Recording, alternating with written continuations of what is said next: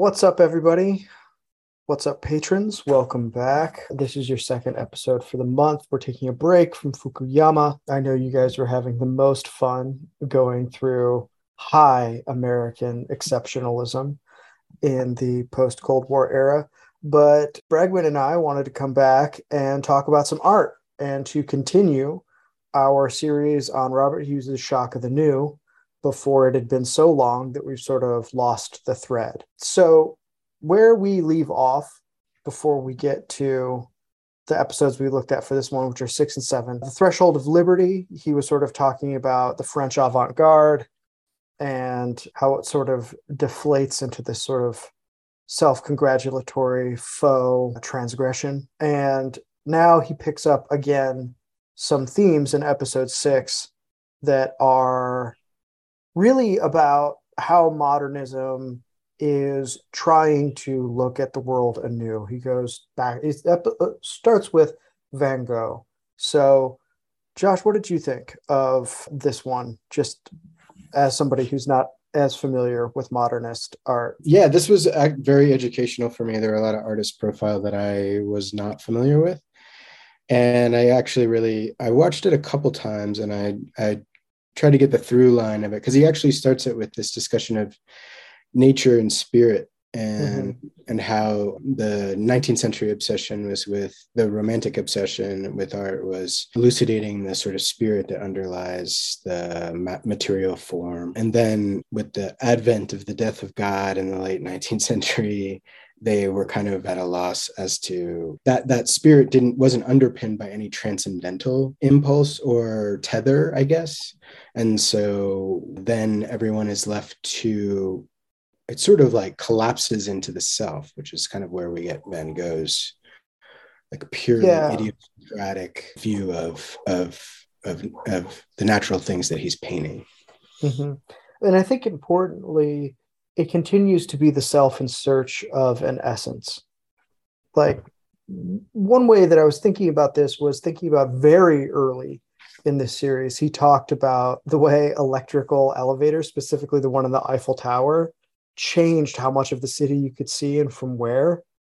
We could say that like railroads did a similar thing for the horizontality of the eye. You could suddenly like move across a distance and basically pan, an entire landscape. And what's interesting about this and about Van Gogh and some of the thinkers that he goes through here, it's like they're in search of the universal yet still idiosyncratic like grammar of essence, the geometry of essence. This is something that Boris Groys calls the weak universals. One of the artists Hughes talks about here is Kandinsky, who is really reducing things to their like geometric structure.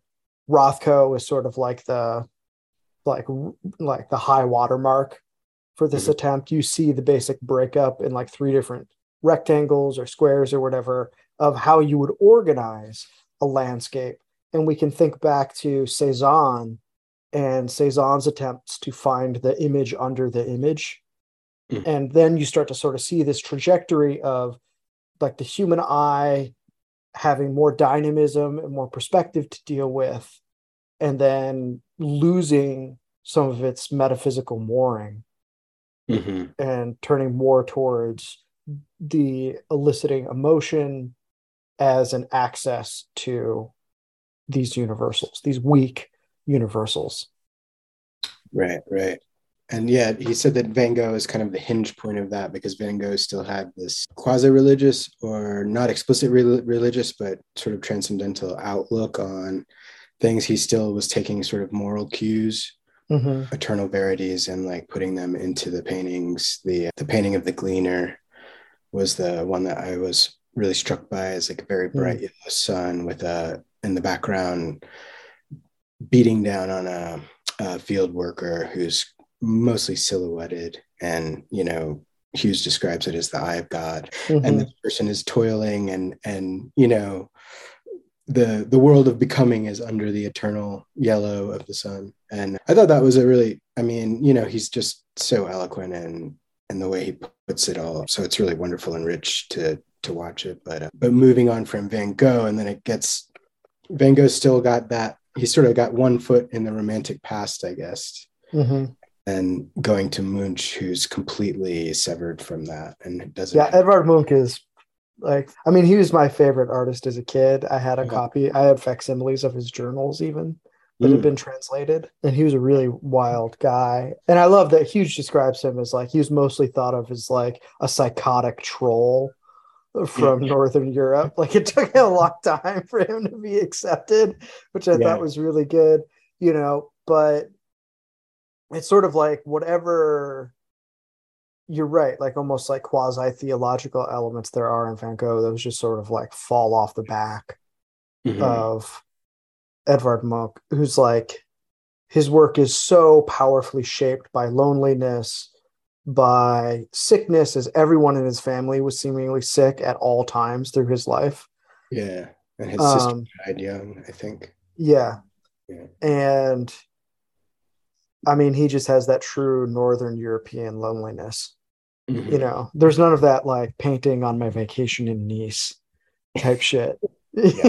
you know? Like not going to the south of France to look at the colors. Yeah. No, and I think Hughes is right to sort of draw the parallel though between the colors in the sun and Van Gogh, and then what they suggest in Edvard Munch. And they have that wild quote from Munch's own journals, I think, where it's just like the sun is this hemorrhaging wound. Yeah. Yeah. Yes. um, So incredibly bleak. The one painting he discusses with the young woman in the foreground, and then in the background is the sun reflected on the water, but it just turns it into a phallic symbol. Like it's not. yeah, Yeah. It's like brings the sun down to earth, as it were. That painting I found very striking. I have the book here. I think we discussed that last time, and just mm-hmm. kind of looking at that with this woman who really wants to speak but can't quite bring herself to open her mouth, and the tension there is, I found that very moving and Mm-hmm. affecting, even more so than the Scream, which is Munch's like classic Right. t-shirt. It's right. Yeah, it's almost become like a meme now, like we'll get into some of the Walter Benjamin stuff like later in terms of art in the age of mechanical reproduction. But I remember when I like first really understood what was going on in the Scream, when I think I must have been like in my late teens or something. Because you have to like almost learn to see it for the first time. Mm-hmm. You have to borrow the Straussian phrase, you have to come at it naively. And Mm-hmm. that's really hard for something that you've seen like silk screened. I Yeah. think I had a Scream like woodcut t-shirt, Oh, yeah. I'm and sure I saw it on TV before I saw it. Like, yeah, exactly.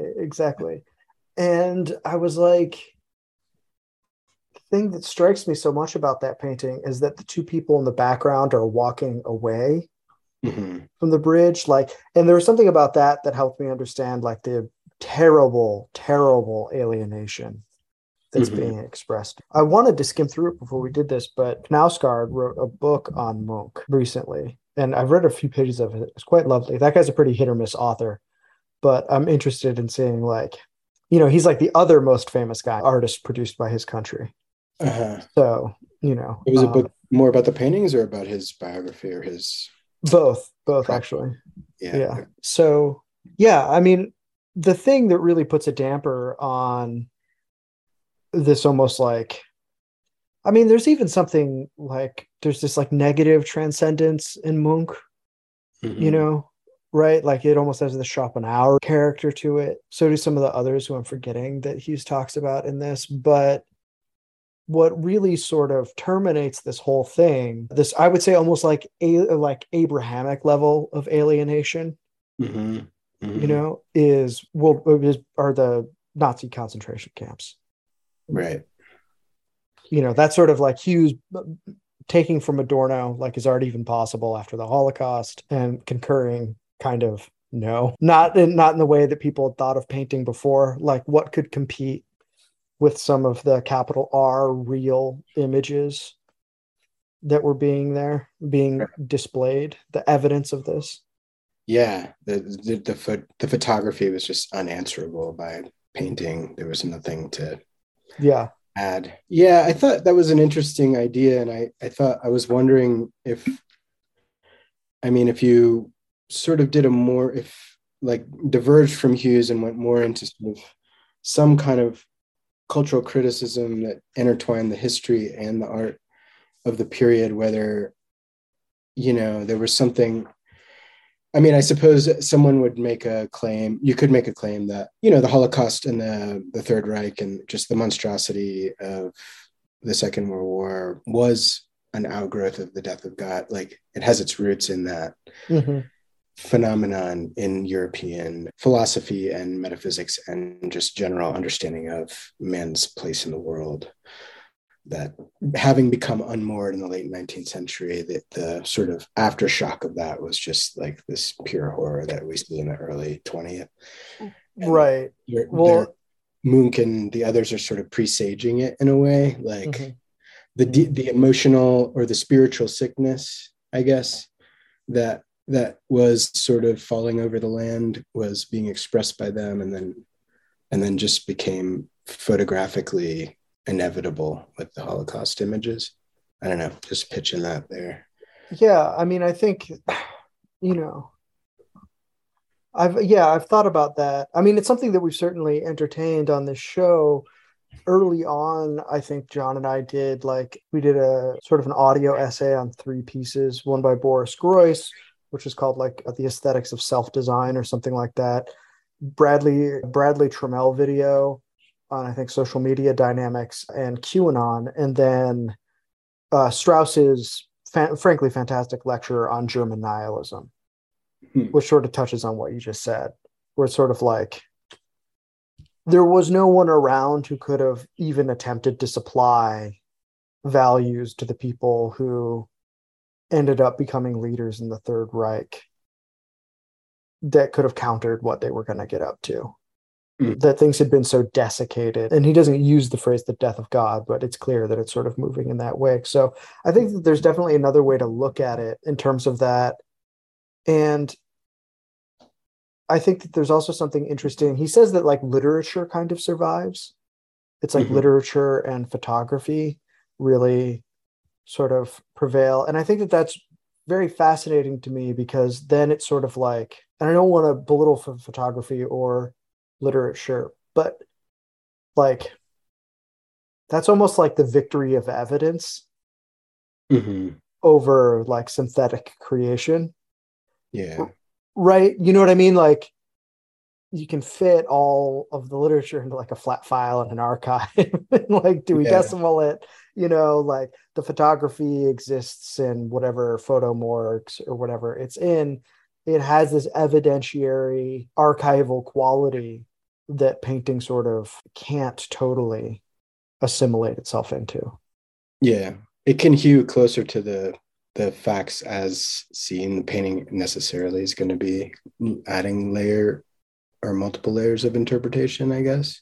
Like, and just chronicling it is kind of enough, I guess, that because of the events and the facts are so extreme. Like, yeah. But yeah, you do get a lot of literature out of following that. Particularly like Frankel. I mean, just landmark Man's Search for Meaning book. Right. Yeah. And that's just like touchstone. I was reading like some other things recently, and it's just every time I delve into any sort of psychological inquiry, it just becomes a touchstone no matter what angle it's being approached from. Just still such a key pivotal work. But yeah, definitely.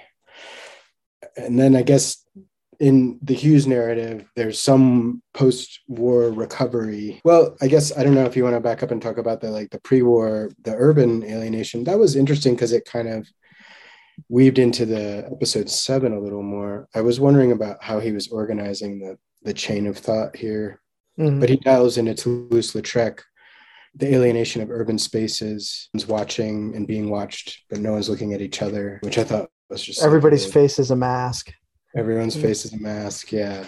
And then this, the red cocotte and the Weimar period, just the constant having prostitutes and street people and the underworld, red light districts as the subjects. I don't know, maybe that ties into what we were talking about before with that sickness. Right. Well, I mean, who better than who he brings up in this than Francis Bacon? Right, right. And again, like I highly recommend people check out Maggie Nelson's The Art of Cruelty. Her treatment of Bacon, I think, is very thoughtful in that. But there is something happening too with the accumulation of images, let's say, right? Early on, when he's talking about Picasso, he talks about basically that how empire functioned as this big Hoover vacuum that sucked up decontextualized aesthetic trinkets, objects, images from all over the world and housed them in Europe. That's the early museum system. And what that did, and the markets are like that too. And what that did to the eye of the painter, with all of that and with the victory of the evidentiary of writing and photography, also comes a huge influx during the wars, both World War I and World War II, of staggeringly violent images. Like the amount of daily exposure to horrific images increases like exponentially. So it's not just that people are experiencing these things, it's that they're being mediatized and circulated as well. And I think like the almost dispassionate, curious nihilism of Francis Bacon is really like the apex of living in that kind of world, where he's just going through images, photos of butcher shops that are with like images of crime scenes or whatever in his studio, and he's just putting them all together. Right. Yeah. What did you think of that? He runs a clip of Bacon, an old interview with him, where he declaims or eschews the expressionist label for himself and says, "I'm not an expressionist. I have nothing to express." And then it's like you look at the painting and it's just Even Hughes is kind of like, he's kind of like, okay, Pat. I mean, like it's a very strange self-understanding. And then the other thing, he was looking at the study after Velázquez's portrait of Pope Innocent, and he's saying, I was interested in the colors in the mouth and the teeth and the tongue and the spittle, the way that Monet would be interested in the color of flowers. But then you look at the painting and it's like just a black maw, like right. And I've seen it in person. It is just, it's not like you're like, oh, I mean, I'm sure there are subtleties in the blacks just by virtue of it being painted, but like you're just looking at this like toothed void, right? Screaming at you in this totally detached like antechamber of suffering. I mean, I think that's just cope. I think really like what's happening with Bacon and what little I know of him is that like one way to think of what he means by I have nothing to express is that if we think of expressionism as like turning the soul of the self into this prism that reflects back what the eye sees to whoever views the painting, right? That's sort of that nice transcendent through the particular thing that we were talking about earlier, and that Hughes even touches on when we're talking about it, Cézanne, etc. earlier. Like maybe a better way to think of what Bacon's doing and why he might say something like that is that he really thinks he's being some sort of like representation machine. And what he's interested in is the way in which these horrific things can be represented with each other. And that makes it feel like there's less of a cultivation going on within the self as these images are processed and then juxtaposed and then recreated on the canvas.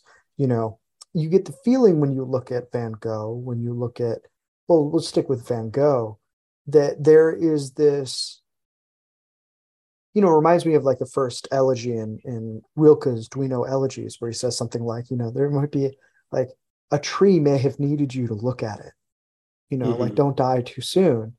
And there's this idea through those poems of Rilke, who's really one of those twilight romantic modernist characters, that the world is sensitive to itself in a way. And you really get that with Cézanne and Van Gogh and some of these other guys. You do not get that with Bacon. Right. Yeah, Bacon says the quote he had in the interview that was in the in the documentary was something like, I'm putting this on the canvas to stimulate my own nervous system. Right, which And I in a thought way, was like, it's like, yeah. Well, I initially I was like, well, maybe that is the expression of his emotion, but then I was like, actually, maybe he's just numb. yeah, And he's like, totally, yeah. he's putting this on canvas so he can feel anything at all, even if it's Hmm. just horror or revulsion or, Yeah, yeah, or whatever. I think that's right. So I have this other, and this will tie into the next episode, which is like Hughes being incredibly funny throughout. I Mhm. don't think there's a single shot of this second to last episode, Culture is Nature, where he isn't about to break out laughing. Mhm. Like he's can barely containing a smirk the entire time. But one of the reasons that it might be that painting is no longer up to the task is that America becomes the world dominant political element and the world dominant culture Mhm. after World War II, at least in terms of Europe. And there have been no greater patrons of the visual arts than in America, as Hugh says in episode 7, and also no greater indifference to the visual arts as such. Yeah. To the visual world that we live Yeah, in. the visual world. Yeah. Yeah, I remember that when I was in Berlin, and I noticed that there was just a distinct lack of billboards in this massive major city. Yeah. And I asked around, and they were like, "Oh, yeah, we have laws against that, you know." And it's just like unimaginable.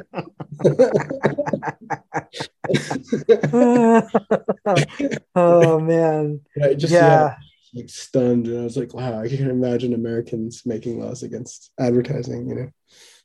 No, I mean they exist in Santa Fe. Yeah, yeah, yeah. Yeah, No, and in Vermont. You're not allowed to do big billboards in Vermont. in the urban areas or just anywhere, like Just in along general, yeah, you're not allowed to roads. do them in the state. Yeah. So Yeah, as yeah, soon as you cross the border into New York or New Hampshire, it's like bam. yeah. They pop up. Yeah, Yeah. you notice that when you do cross country drives, like which areas have. I mean, yeah, I'm sure it was a matter. I mean, I knew at some level they did that in Santa Fe as well. I mean, I grew up in DC, and they regulate the height of buildings, and in the Hmm. downtown area, you can't do that kind of thing. But still, it was just a major metropolis, and there was no sort of, if I remember right, there was no sort of Times Square as there's a Times Square analog. You know, there's an area where most people go for entertainments and nightlife, and but it's kind of very muted visually. It's Right. not meant to dazzle you and tickle your eyeballs, as it were. So in this episode, we can sense like a shift in the topos of the question. Mhm. It's no longer like, can art keep up with modernity? It is like, can art keep up with the market? Like Yeah. that seems to be the real shift, because this episode goes into pop art. But I'd like to sort of touch on the title of this one a little bit, because I thought it was interesting. He opens by talking about how nature has been this enduring subject throughout human history, and especially European and Western art history, Mhm. for millennia, basically. But at some point, it's like we create an environment so synthetic that we end up looking at culture the way we looked at nature. Mhm. And I think that's what he means by culture as nature in this. Yeah, absolutely. Like everything we're seeing has been created by someone. And so if we're if you're going to have a person in a landscape staring off in the distance, the landscape's going to be populated by Right. human human made things. And the transition between the episodes is, yeah, it's like, what's the content of the painting, and then how does painting survive in a place where its historical subject has been completely overrun and Mm-hmm. papered over. Yeah. Yeah. Yeah. How does that happen? And he does I think he does a fantastic job of doing this genealogy of pop art and where Mhm. it comes from, and the early attempts to incorporate billboards into art, because many American artists, of course, were living in major cities that were just totally swallowed in light bulbs and advertising. And what does that mean? What does it mean for them to have this sign of their own, And I really enjoyed, as he moves closer to like what we call pop art, the 60s and 70s, he just comes right out and says, this stuff can only survive in galleries because it can't keep up with Las Vegas, which he describes as a Disneyland of terminal greed. Yeah. All signs selling the same product, which is lack. I love that's such a good dude. Yeah, he was really like, there's this great shot of him in front of an American donut shop that just has this enormous donut on it, and he's talking about how some Europeans would look at the American landscape or whatever and they would get some inspiration, but the American mid-century modern artists were like trying to get away from it, and he's like, because they had to live with it. Yeah, absolutely suffocated by it. Yeah, it wasn't this like exotic experience happening in the colonies. Yeah, no, that's still true. I went to film school in London, and even then, I mean, granted, Hollywood is in the English speaking world, the cinematic juggernaut and the center of the empire, as it were. And so it has the gravitational force. Everybody in the film business there in some level wants to be over here, doing, it's like, am I going to get big enough for Hollywood? But there's still, even artistically and culturally, there's still this sort of like fascination with it, and seeing it as something exotic. And I had the exact same response. Like, I just saw it as something sort of oppressive, something I was trying to get out from under. That's why I went there. Mm-hmm. And they like found it so like wonderfully tantalizing. And I was just like, no, it's a donut on a box. Like, yeah. You don't want to see that. You don't understand how many of those there are. Yeah. Like, it gets really freaky having the Bob's Big Boy stare at you smiling. Like, the smile never changes, and it's very unnerving after decades.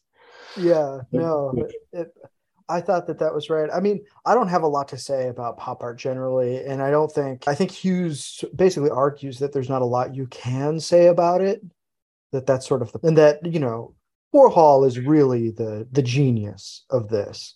Mm-hmm. I mean, like, to me, the phrase, like the quote from Warhol where he says pop art is about liking things is like it's like too smart. It's like too good. Mm-hmm. I'm like, that's perfect. It's just about liking it. It is a culture, Hughes argues, of skimming rather than scanning. Mm-hmm. Mm-hmm. You don't get lost in the painting. You don't try to understand its tensions. You don't stare at it. Instead, you're just looking at the surface of something. And this is what Frederick Jameson brings up in his essay, which then becomes the book on postmodernism, when he compares Warhol's Stardust shoes to Van Gogh's Peasant's boots. Oh, I don't know about that. Yeah. Yeah. And when you see them side by side, I mean, it's really Jameson at his best. Mm-hmm. Like, that essay is phenomenal. I had a conversation with Jeff Schellenberger about it over on his Outsider Theory podcast, if people want to go check that out. But, it really is that, like, that flattening effect. Yeah. And only the surface is, sorry, I didn't mean to interrupt. No, please. I wanted to ask you a question. This is an Ask an Axer moment, because, like, I had a computer in the house when I was a kid. Like, TV was still part of the language of culture in a way that it really isn't anymore, I would argue, in America. But one of the things that I think Hughes is right to dwell on is the impact of television on the eye and on visual art. And this is sort of a silly question to ask you, but compared to your experience with visual culture, media, all of that now, what was it like growing up in really like the apex of TV era, like peak TV? Yeah, that was kind of the Neil Postman era. I don't know if you ever read Postman, but he was a great... Amusing Ourselves to Death, right? Yeah. No, absolutely. I mean, there was none of the screen. Everything he was saying there was, completely accurate. There were also just less channel. That was like cable was just coming in as I was like toward the end of. So yeah, even I remember network television where there were just 3 to 5 to 7 channels or whatever. But yeah, I think it made cinema more important. You had to go to the movie, sit in it. We did have home video toward the end there, high school, junior high and high school, I guess. But yeah, I think all of those critiques, I mean, that it is like the arch sort of postmodern technology, because it's purely about scanning, purely about surfaces, and you don't have to assent to it.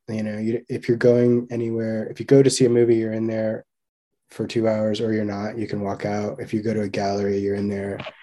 And you've in some sense said yes to the artwork and made an agreement to sit with it, and that sort of the ubiquitousness and the sort of consentlessness with infinite choice of television.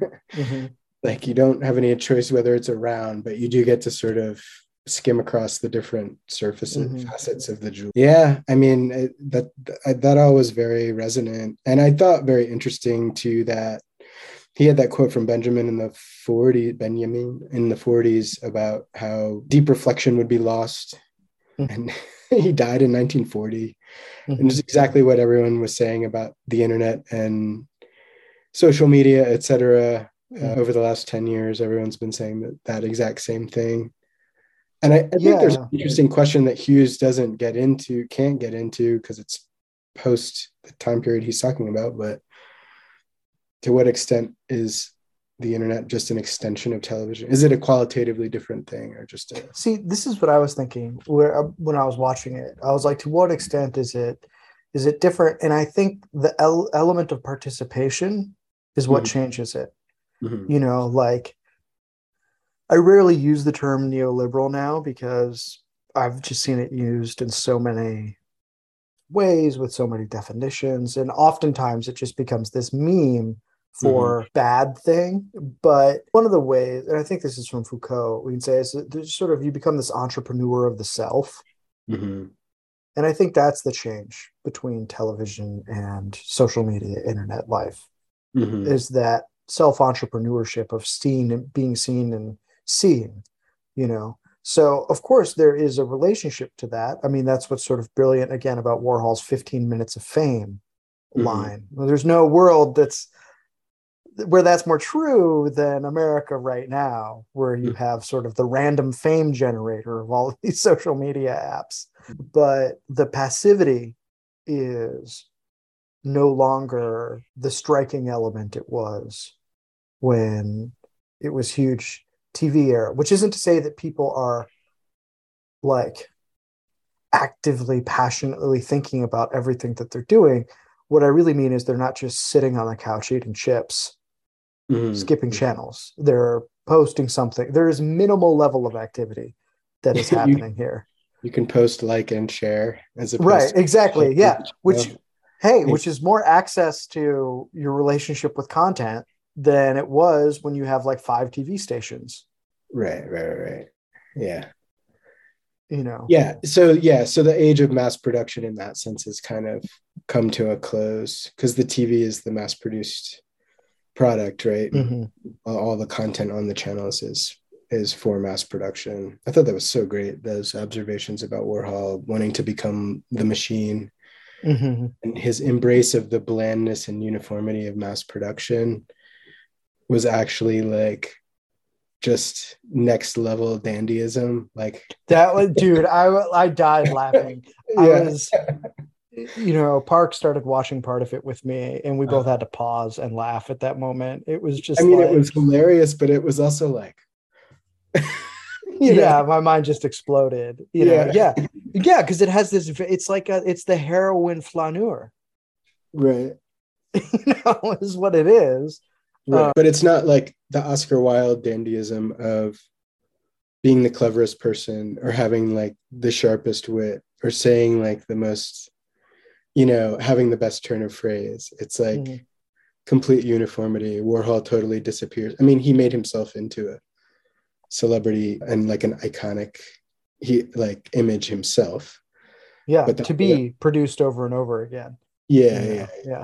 But I think that was also not his central thing. Like in the post-Warholian environment, a lot of celebrities, their content is themselves. They are their own performance art. Oh, it's Edie Sedgwick, right? It's sort of the and she yeah, was a factory girl. right. But he's still creating an artwork that can be hung on a wall somewhere, right? There is a product that isn't him, and Hughes says that in the early one, one of the first episodes, that Warhol was kind of the end, like that was the embrace of the admission that art couldn't really affect anything. Right. Well, he's right to have those great clips of interviews with Marshall McLuhan. And the thing that sort of the fait accompli that goes on with painting, Hughes argues, is that they do sort of embrace the medium as the message.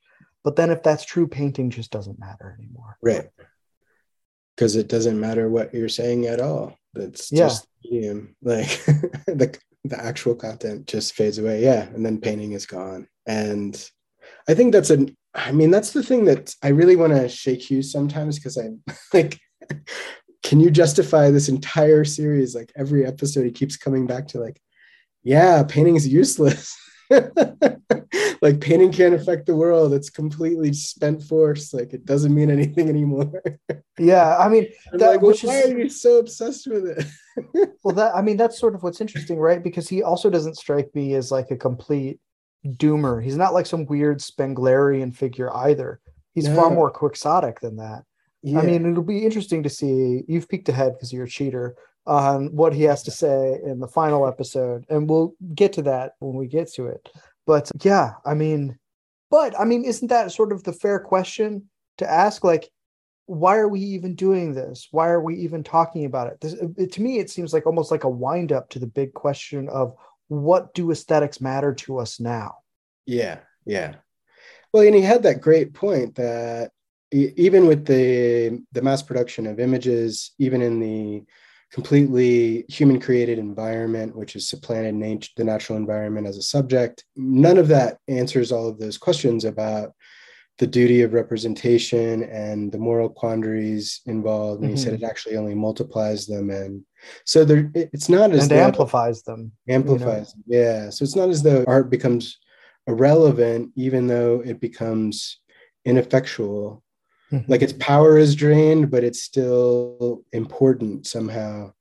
I guess the one sort of touchstone, I mean, it's interesting. Yes, he's not Spenglerian, but he's also like, I felt that his connection to the work in the sixth episode, The Expressionist, basically he was less moved by it in a sense than he was by the pop and the Americans. And there was something like, he was even reveling in like, yes, it's meaningless, but isn't it sort of joyful and fun? And I'm having fun just making fun of it. Yeah. And being like a highbrow and like skewering it. And you know what I mean? Like, I think you're totally right to point out that change in tone. But there was a moment in the sixth episode where there's this division between the spirit and matter that devolves onto the self in the early expressionist works, and then kind of like converges again in Brancusi. And like, he gets very affectionate about Brancusi. I don't know if that part was as memorable to you as it was to me, but I had this moment of like hope where I was like, oh, maybe art is becoming important again. Right, yeah. Or relevant again, because like Brancusi somehow fused the spirit and the natural world into these sculptural objects that were abstractions, but also like very weighty and unified. Like you don't get the alienation, you don't get the division against the self, you don't get the emotional agony of the expressionist. Like, it's just like these objects are wholes unto themselves, and there's something very like internally soothing about them to spectate and to contemplate. And it felt like, oh, this division is now unified and the spirit is restored. And then he goes over to Rothko and is like, yeah, but then you've got this guy painting big black canvases in a church, and it's just pure nihilism again. Yeah, or even Pollock, right? Yeah. Right, who's sort of he's talking about. I mean, I think he's also pretty generous to Pollock as well. I mean, he tends to be as even-handed as he can be. despite his barbed wit. Yeah, I mean, I think he never gives up looking for what's valuable. I think he just finds less and less of what's valuable the more he looks. Mm-hmm. Mm-hmm. And I think that that's also what the series is a story about as well so Mm-hmm. far. And I mean, the thing that I keep dwelling on, especially in this episode, this is going to sound like a tangent, but I'm just going to go for it. I spent a decent part of this year like listening to Marilyn Manson's Mechanical Animals album, Okay. which is like fine as an album, Was that big for you at a time when you were visiting it, or were No, you? no. I was just like, I was like, I never really listened to this one. And then one day I just picked it up on iTunes and I was like, I just would play it like all the time. Mm-hmm. It was while I was wrapping up my time in LA. And it's a Mm-hmm. very LA album. It's sort of after Manson's famous. What does he do now? There's a lot of stuff about being lonely in the Hollywood Hills and doing drugs and being a whore and whatever, and being medicated, all of that stuff. Basically, like everything that is sort of stereotypically a part of that. But I couldn't help but notice he keeps saying things like, she's got eyes like Zapruder and a mouth like Marilyn, Mm-hmm. which is sort of like schlocky, like Mm-hmm. C tier lyrics, right? But these things keep happening. And I realized that this is, the album comes out in 1999. It's really one of the last post-war pieces of art, Hmm. like in my mind. Like within 2 years, like 9/11 happens and a whole bunch of other shit happens. And it's a different, if it's like like obviously there's continuity. It's not this radical break, but it's like a different world. Yeah. That those signifiers just matter way less than the Mm-hmm. Twin Towers, Yeah. and it's almost easy to miss that. I think if you've like grown up or lived through some of that, like there's this way where we look at the near past as totally contiguous with the present. Mm-hmm. And what I've been trying to do, and what this discussion of television and everything he gets up to, because I think the series comes out in like the 80s or something like that, is to try to see the near past as different to me as I would the 1930s. Mm-hmm. And I think his discussion of art here really helped me do that. For which past, the pop art past, or Yeah, for the pop art past, even going into the television era past. yeah. Yeah, I guess that's going back to the generational thing that was harder for me. That section where he said there's this interact in the McLuhan section where he talked about the interactive display, Mm-hmm. where you're like learning, and he said translation, it's forced fun. It's like the kids with these like fake toys. And I actually remember, I don't remember exactly where, but I grew up in DC, as I said, and there was the Hirshhorn and a bunch of other museums like that, the National Museum of Modern Art. And we would go to them and there would be those things. As a kid, I remember being forced to have fun in those places. Yeah, sure. Yeah. Yeah. And really not understanding it because you couldn't really interact with it. It looked like a toy. It looked like a thing you could have fun with. Right. But it wasn't. It definitely wasn't.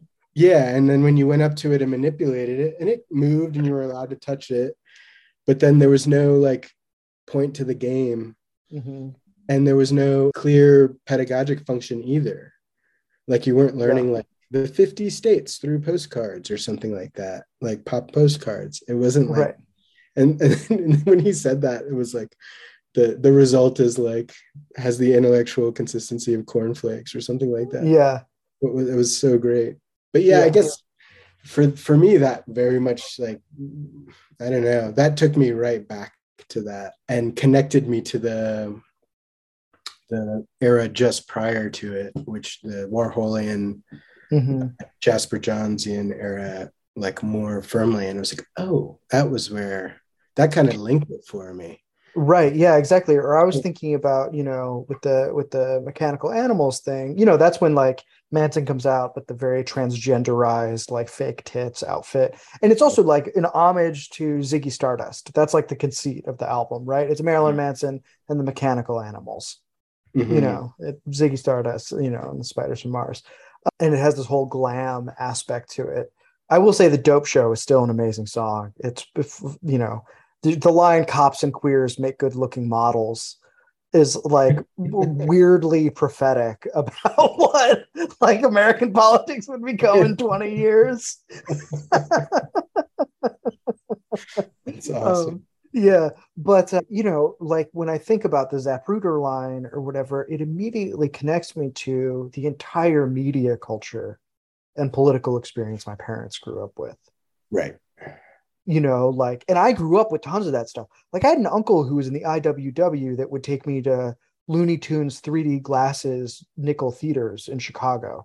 Mm-hmm. Like I grew up with tons of all of this old pre and post-war media, very rare experience, but like I think learning to see the world we live in as an outgrowth of yet different from the past is vital. And one of the things he's just taught me through this is that like learning to look at art can be a shockingly helpful way to do that.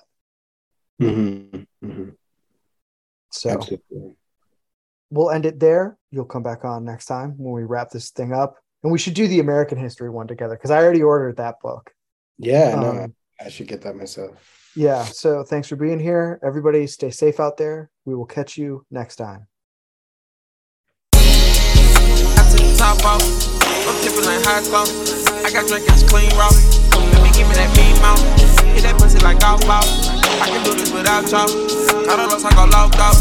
I go back to the trap house. Bring that bitch in the bells down. Catch it and I cash out.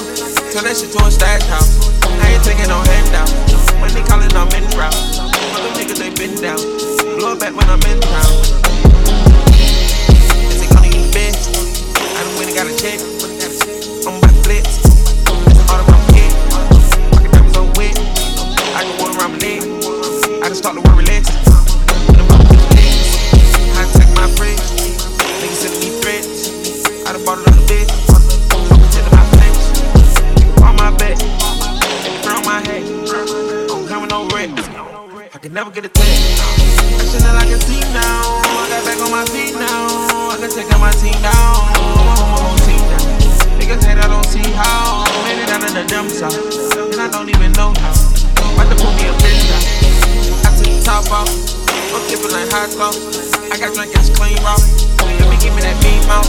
Hit that pussy like golf ball. I can do this without y'all. All the lost, I go locked out. I go back to the trap house. Bring that bitch in the bells down. Cashing in and I cash out. Turn that shit to a stash house. I ain't taking no handouts. When they callin', I'm in route. For them niggas, they been down. Blow it back when I'm in town. Yeah, when I'm in town. I just try to stay inbound. They don't look at my cash cow. Gonna came with his own style. We ain't still in this road now. Blowing smoking his soul out. I been bringing these hoes out. Gonna get in his zone now. Eat a green set. Yeah, niggas still rapping. Discovery Lexus. Be a gold petty. Flying, I'm flashing. Nigga, heavy. Give me a profession. We can't make it active. Why I sell legends? That I can see now. I got back on my feet now. I can take out my team down. I'm a whole team down. Niggas hate, I don't see how. Made it out of the dump south, and I don't even know how. About to pull me a pin down. I took the top off. I'm tipping like hot sauce. I got drink, it's clean raw. Let me give me that mean mouth. Hit that pussy like golf ball. I can do this without y'all. All the lost, I go locked off. I go back to the trap house. Bring that bitch in the bells down. Catch it and I cash out. Turn that shit to a stash house. I ain't taking no handout. When they callin', I'm in route. For them niggas, they been down. Blow it back when I'm in town. What's happening? What's happening? What's happening? Cause I wanna make me walk away. Cause I don't wanna.